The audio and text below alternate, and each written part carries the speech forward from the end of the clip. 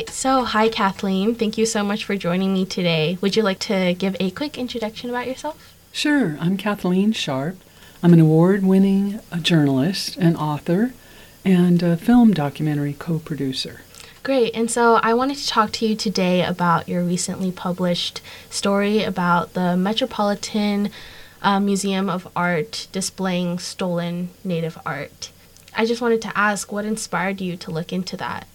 Well, I've been working on Indigenous topics for quite a long time, and about 6 years ago for the Smithsonian, I wrote a story about this FBI sting in the four corners of the United States of an enormous amount of Native American artifacts and art that had been stolen by a lot of traders and diggers, and the FBI apprehended all of these people before they could smuggle them out of the country. So once that started, I got to know the Hopi, I got to know many of the people in the Navajo expert tribal office, the Lakota, and one story led to another. And there just seemed like a whole big field that nobody else was really following. Mm-hmm. And so at what point did you realize that this was an ongoing issue that wasn't being discussed? Well, I got an award or a fellowship to go to Paris. And there I saw auctions of Native American objects that had been plundered, most likely. And I was shocked when I saw one alleged war shirt being sold for $1 million. And the tribe had objected, but it didn't matter at all to the auctioneer, to the buyers, or the sellers. And that's when I said, aha, this is an incredible black market and is worth a lot of money, and it's worth looking at, too. Mm-hmm. And it seems like most of the museums don't put in the work to fully research and understand the background of these artifacts. Who is responsible and who has the agency to say that these are Native artifacts that need to be returned? Well, I think the key word here is provenance. Whenever we buy a car, we're supposed to trace back ownership of that car. Or whenever we buy a house, we have to trace back the ownership of that house and prove with papers that we own it. That's not true with art.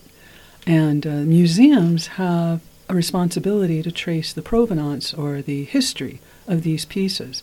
And I have to say that, there are museums that do that.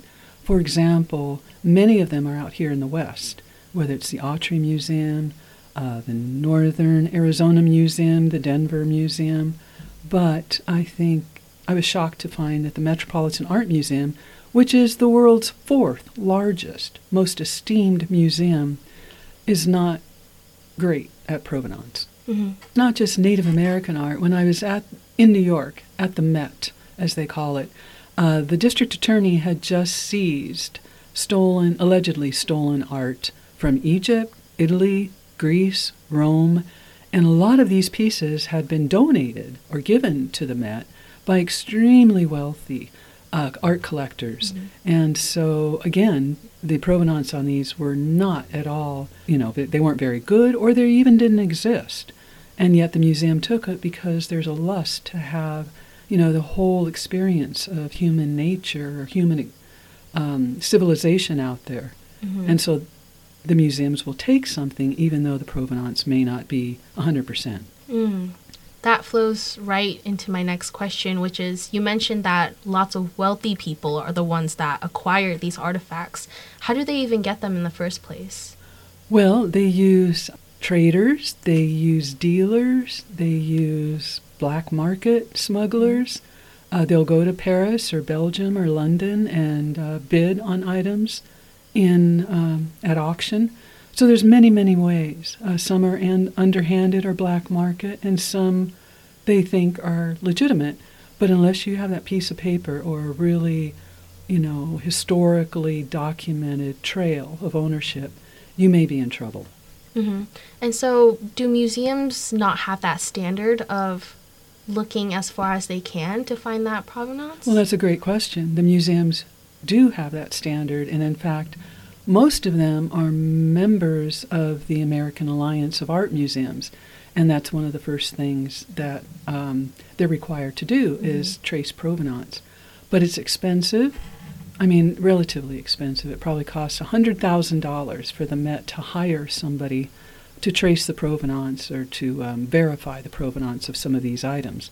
But it's not a priority, evidently. But they surely have the money to hire people to do that research and to have that as their priority, right? Well, they do, and some don't. But, there's museums at universities. There's museums on the side of the road that are private. But any public museum, like the Met, that uses public money has to, follow public law, federal law.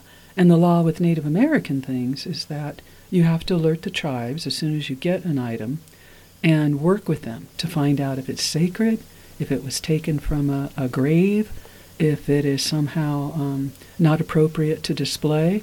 And you also need to give the tribes an opportunity to ask for it back, because there's just been 500 years of theft and plunder, and NAGPRA, which is the federal law, passed about 30 years ago, and it's supposed to give an opportunity for tribes to get their objects back.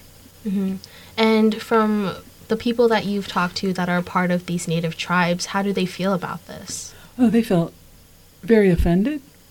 Some are not happy at all, but they wouldn't speak up or say something. Some tribes don't want anything to do with something that a museum or an outsider has touched, so they won't claim it. So you really have to talk to each individual tribe to find out how they treat these things or what they think about it. But in my experience of 3 years of interviewing people, the Native Americans were really outraged that they weren't contacted by the Met, and I think that's starting to change now. And I just wanted to go back to a point you made about sacred items.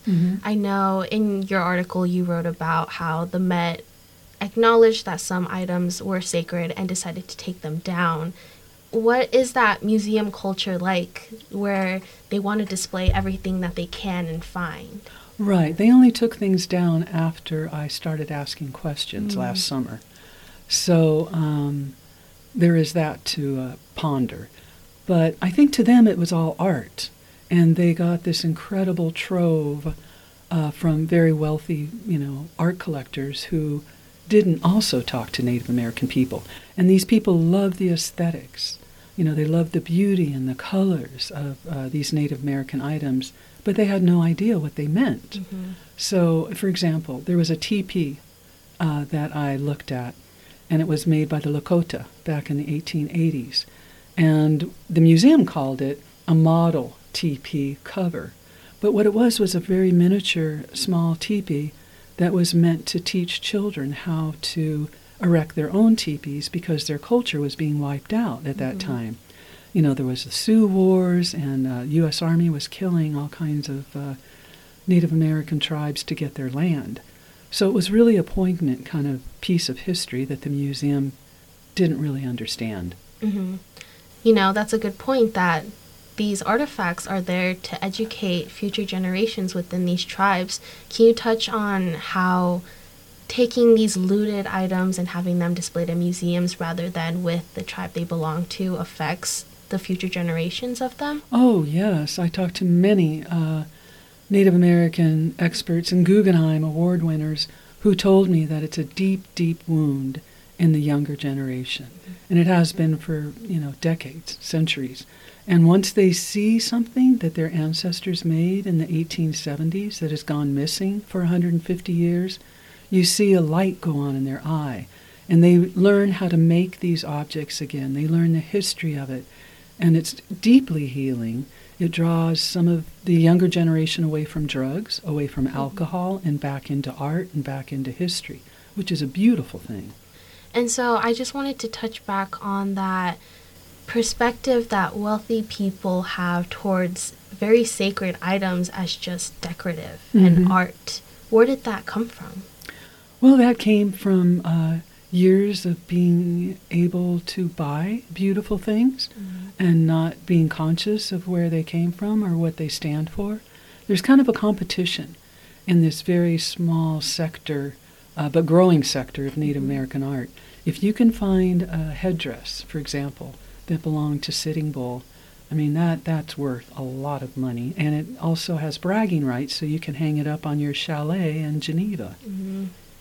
So there's that kind of monetary and pride value to obtaining these things. Status. And a lot of them do donate them to museums for tax write-offs or for prestige, or they'll loan them to the museums and then take them back and put them on the auction block, which, then the value just rockets because it's been in a prestigious museum.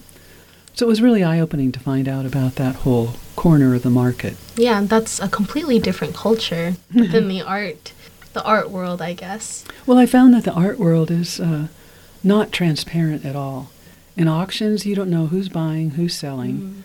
Sometimes you don't even know for how much. It's a huge market, and the U.S. consumer, mostly the wealthy people, are the biggest buyers and consumers of art, which I found fascinating.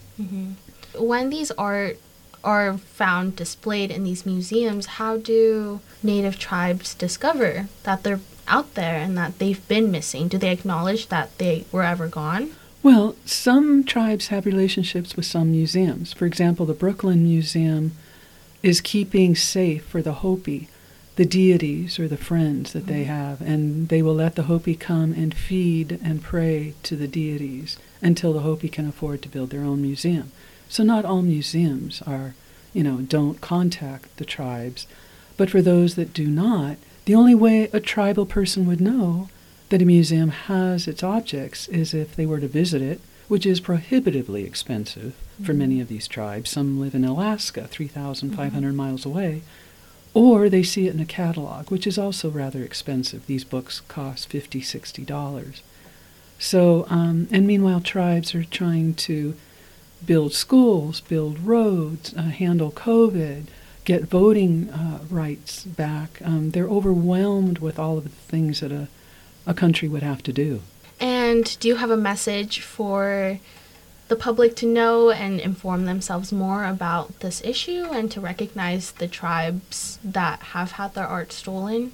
Well, I think it's real important for us to realize when we're out hiking and we see something, whether it's a cistern or a grave, that we don't disturb it and leave things there, and that we give much more respect to the works of Native Americans. I mean, when you think about it, there used to be 100 million Native American people in North and South America, and with a very, very short amount of time, they were wiped out. And today, in this country, in the United States, there's only about 200,000 left. So it's been called the greatest genocide of all time. But the beauty of it is that these people are coming back. They're rediscovering their language, rediscovering their art, and inviting more and more outsiders to come in and appreciate it too. So, these are the original Americans. They know how to take care of the earth, the trees, the forests, the water, and they're teaching us things now that, especially about wildfire, that we didn't know before. So let's salute them. Well, yeah, thank you so much for sharing this story to the public and making it well aware to everyone that this is an issue that's going on. It's my pleasure, and thanks for the invite. Yes, of course.